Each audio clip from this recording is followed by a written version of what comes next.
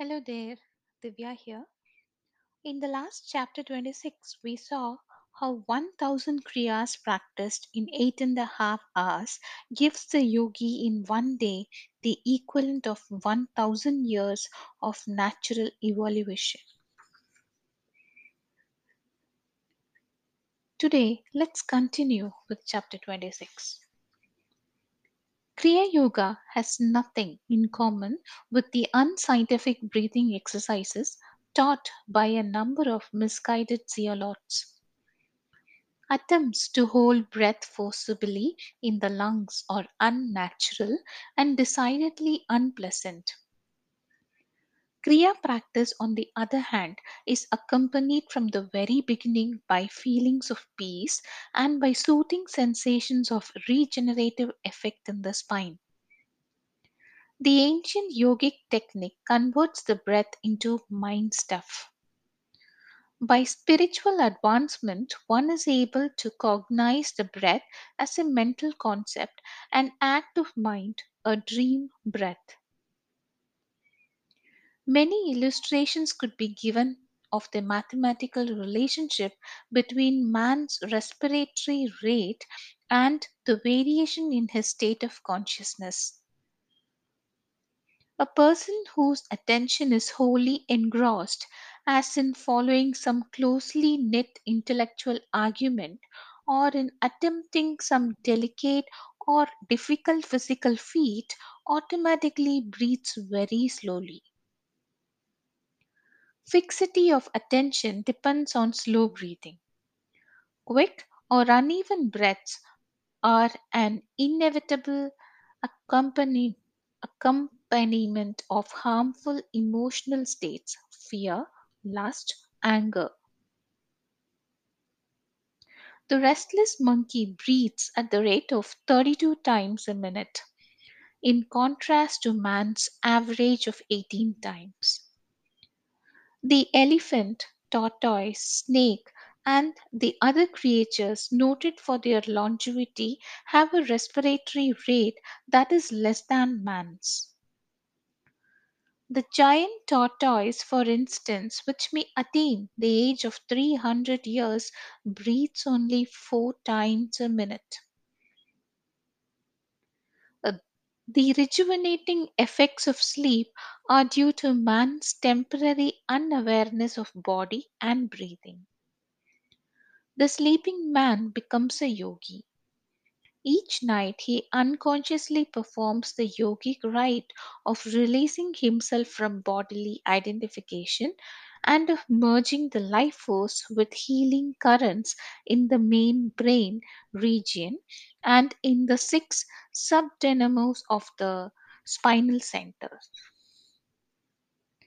Unknowingly, the sleeper is thus recharged by the cosmic energy that sustains all life. The voluntary yogi performs a simple, natural process consciously, not unconsciously, like the slow paced sleeper. The Kriya yogi uses his technique to stature and feed all his physical cells with undecayable light and thus to keep them in a spiritually magnetized condition. He scientifically makes breathing unnecessary and does not enter during his hours of practice the negative states of sleep, unconsciousness, or death. In men under Maya or natural law, the flow of life energy is towards the outward world. The currents are wasted and abused in the senses. The practice of Kriya reverses the flow. Life force is mentally guided to the inner cosmos and becomes reunited with subtle spinal energies. By such reinforcement of life force, the yogi's body and brain cells are renewed by the spiritual elixir. Through proper food, sunlight, and harmonious thoughts, men who are led only by nature and her divine plan will achieve self realization in a million years. 12 years of normal healthful living are required to effect even slight refinements in brain structure. 1 million solar returns are exacted to purify the cerebral tenement sufficiently for manifestation of cosmic consciousness. A Kriya Yogi, however, by use of a spiritual science, removes himself from the necessity for a long period of careful observance of natural laws. Untying the cord of breath that binds the soul to the body, Kriya serves to prolong life and to enlarge the consciousness to infinity. The yoga technique overcomes the tug of war between the mind and the matter entangled senses and frees the devotee to re inherit his eternal kingdom. He knows then that his real being is bound neither by physical encasement nor by breath, symbol of mortal man's enslavement to air, to nature's elemental compulsions. Master of his body and mind, the Kriya Yogi ultimately achieves victory over the last enemy, death. So shalt thou feed on death that feeds on men, and death once dead, there's no more dying then. Introspection or sitting in the silence is an unscientific way of trying to force apart the mind and senses, tied together by the life force. The contemplative mind attempting its return to divinity is constantly dragged back towards the senses by the life currents.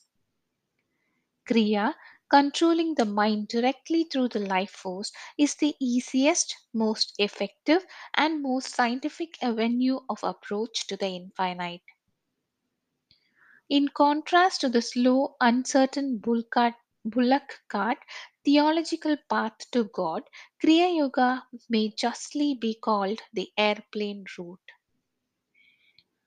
The yogic science is based on an empirical consideration of all forms of concentration and meditation techniques. Yoga enables the devotee to switch off or on at will life current to the five sense telephones of sight, sound, smell, taste, and the touch. Attaining this power of sense disconnection, the yogi finds it simple to unite his mind at will with divine realms or with the world of matter. No longer is he unwillingly brought back by the life force to the mundane sphere of rowdy sensations and restless thoughts. The life of an advanced Kriya Yogi is influenced not by effects of past actions, but solely by directions from the soul. The devotee thus avoids the slow evolutionary monitors of egoistic actions, good and bad, of common life, cumbrous and snail like to the eagle hearts. The superior method of soul living frees the yogi, emerging from his ego prison. He tastes the deep air of omnipresence. The thraldom of natural living is, in contrast, set in a pace humiliating. Conforming his life merely to the evolutionary order, a man can command no concessionary haste from nature. Though he live without error against the laws that govern his body and mind, he still requires 1 million years of masquerading incarnations to attain final emancipation. The telescopic methods of a yogi, disengaging himself from physical and mental identifications in favor of soul individuality, are therefore commended to those who eye with revolt 1,000,000 years. This numerical periphery is enlarged for the ordinary man who lives in harmony not even with nature, let alone his soul, pursuing instead unnatural complexities and offending in his thoughts and body the sweet sanities of nature. For him, 2 times a million years can suffice for liberation.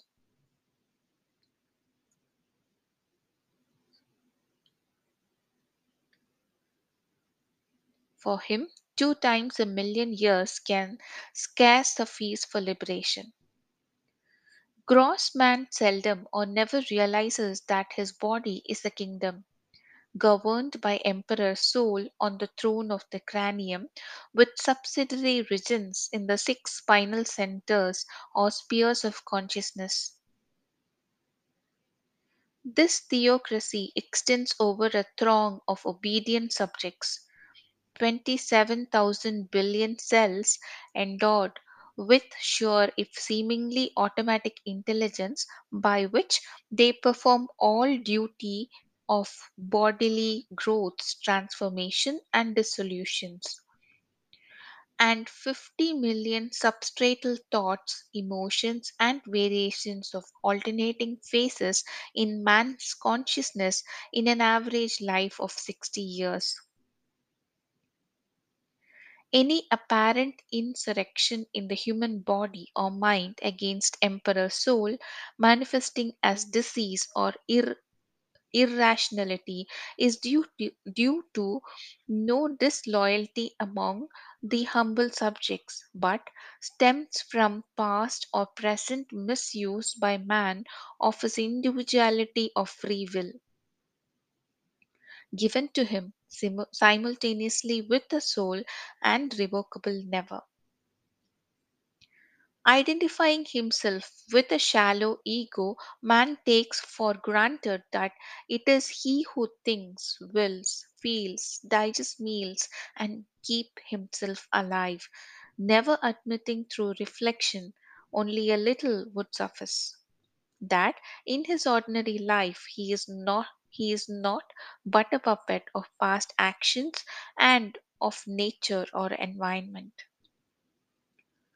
Each man's intellectual reactions, feelings, moods, and habits are merely effects of past causes, whether of this or a prior life. Lofty above such influences, however, is his regal soul. Spurning and transitory truths and freedoms, the Kriya Yogi passes beyond all illusionment into his unfettered being. The world's scriptures declare man to be not a corruptible body but a living soul. In Kriya Yoga, he finds a method to prove the scriptural affirmation. Outward ritual cannot destroy ignorance because they are not mutually contradictory, wrote Shankara in his famous Sanctuary of Verses. Realized knowledge alone destroys ignorance. Knowledge cannot spring up by any other means than enquiry. Who am I? How was this universe born? Who is its maker? What is its material cause? This is the kind of inquiry referred to. The intellect has no answer for these questions. Hence, the rishis evolved yoga as a technique of spiritual inquiry. The true yogi, withholding his thoughts, will, and feelings from false identification with bodily desires, uniting his mind with superconscious forces in the spinal shrines, thus lives in the world as God hath planned. He is impelled neither by impulses from the past nor by fresh motivations of human witlessness. Receiving fulfillment of his supreme desire, he is safe in the final heaven of inexhaustibility, blissful spirit. Referring to the sure and methodical efficacy of yoga, Krishna praises the technological yogi in the following words. The yogi is greater than body disciplining ascetics, greater even than the followers of the path of wisdom, jnana yoga, or of the path of action, karma yoga, be thou a disciple, Arjuna, a yogi. Kriya Yoga is the real fire rite oft extolled in the Gita. The yogi casts his human longings into the monotheistic bonfire consecrated to the unparalleled God. This is indeed the true yogic fire ceremony in which all past and present desires are fuel consumed by love divine. The ultimate flame receives the sacrifice of all human madness, and the man is pure of dross. His metaphorical bones stripped of all desirous flesh, his karmic skeleton bleached by the antiseptic sun of wisdom, inoffensive before man and maker, he is clean at last. Bhagavad Gita, verse 146. Modern science is beginning to discover the extraordinary curative and regenerating effects on body and mind of non breathing. Dr. Ellen L. Barach of the College of Physicians and Surgeons in New York has originated a local lung rest therapy that is restoring to health many tuberculosis sufferers. The use of an equalizing pressure chamber enables the patient to stop breathing. The New York Times on Feb 1, 1947 quoted Dr. Barach as follows. The effect of cessation of breathing on the central nervous system is of considerable interest. The impulse for movement of the voluntary muscles in the extremities is strikingly diminished. The patient may lie in the chamber for hours without moving his hands or changing position. The desire to smoke disappears when voluntary respiration stops, even in patients who have been accustomed to smoke two packages of cigarettes daily. In many instances, the relaxation is of such a nature that the patient does not require amusement. In 1951, Dr. Barrett publicly confirmed the value of treatment, which he said not only rests the lungs but also the entire body and seemingly the mind. The heart, for example, has its work decreased by a third. Our subjects stop worrying, none feel bored. From these facts, one begins to understand how it is possible for yogis to sit motionless for long periods without mental or bodily urge towards restless activity. Only by such quietude may the soul find its way back to God. Though ordinary men must remain in an equalizing pressure chamber to obtain certain benefits of non breathing, the yogi needs nothing but the Kriya Yoga technique to receive rewards in body and mind and in the soul awareness. Here ends chapter 26. Thanks for listening.